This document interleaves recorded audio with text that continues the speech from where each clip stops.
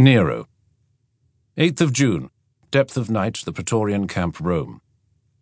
My interrogation resumes with a splash of water. It's poured onto the top of my head with slow, malicious ease, and a cascade of icy murk soaks my hair and slides over my face and the back of my neck. A quiver runs down my spine. My head snaps back and I suck in one long, panicked gasp. I try to move, but rope still holds me to the chair, concentric circles wrapped from my chest down to my belly. I open my eyes. Standing in front of me is a soldier, one of my Praetorians, holding an empty bucket. "Up now," he says. "Up, up, up." Grudgingly, my wits return. Cuts and swollen bruises pepper my body, and with each breath a sharp pain shoots through my ribs like an arrow. The soldier tosses the bucket aside. His silver cuirass catches the firelight and shines the color of Spanish gold. He steps forward, places his hands on the arms of my chair and leans in until our noses are only inches apart. I unwillingly breathe in the stink of cheap sour wine. He lingers, staring into my eyes. Fear. That's what he's after. Any trace he can scavenge, but I won't let him have it. I refuse to be afraid of a mere soldier.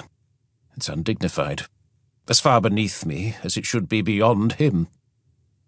This one, though, this one has it in for me. Earlier, before I lost consciousness, still tied to the chair, he asked if I remembered him.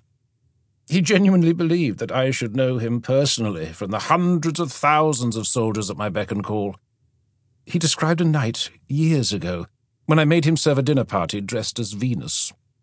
On my orders, he was forced to wear a silk stola, wig, and makeup, and sent marching amongst tables of guests. He's only known as Venus now, or so he says. The rank and file, the officers, even the prefects. No one remembers his real name. He was red in the face when he told me, a girlish quiver to every word. Who knew that a Roman soldier could be so sensitive? What's a bit of eyeshadow compared to a German horde?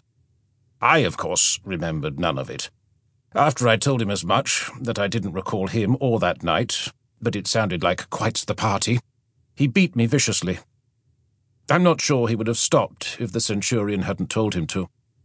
The last thing I remember before losing consciousness is the soldier, my erstwhile Venus, panting like a dog after his outburst. Thankfully, before he can lay his calloused hands on me again, the centurion calls out to him. He gives me a knowing wink before joining his superior by the fire. We are in a dark, cavernous room, the gods above know where. The only light is from a fire burning to my left. The bricks beyond, interlocking stones of black volcanic rock, seem to move with the flicker of the flames. I count 3 soldiers, the same 3 who dragged me from my bed hours before. I watch them pass around a skin of wine. Each man takes a long, deep swig. I could use a drink myself. When I tell them as much, one soldier laughs while the other 2, Venus and the centurion, ignore me. The centurion's helmet is off, revealing a sweaty mat of ginger. I doubt he's of Italian stock. Likely he's from Gaul near the Rhine, where such a look is common. I find this comforting somehow. His treachery easier to understand. You can never trust a non-Italian. Their hearts are never truly in it.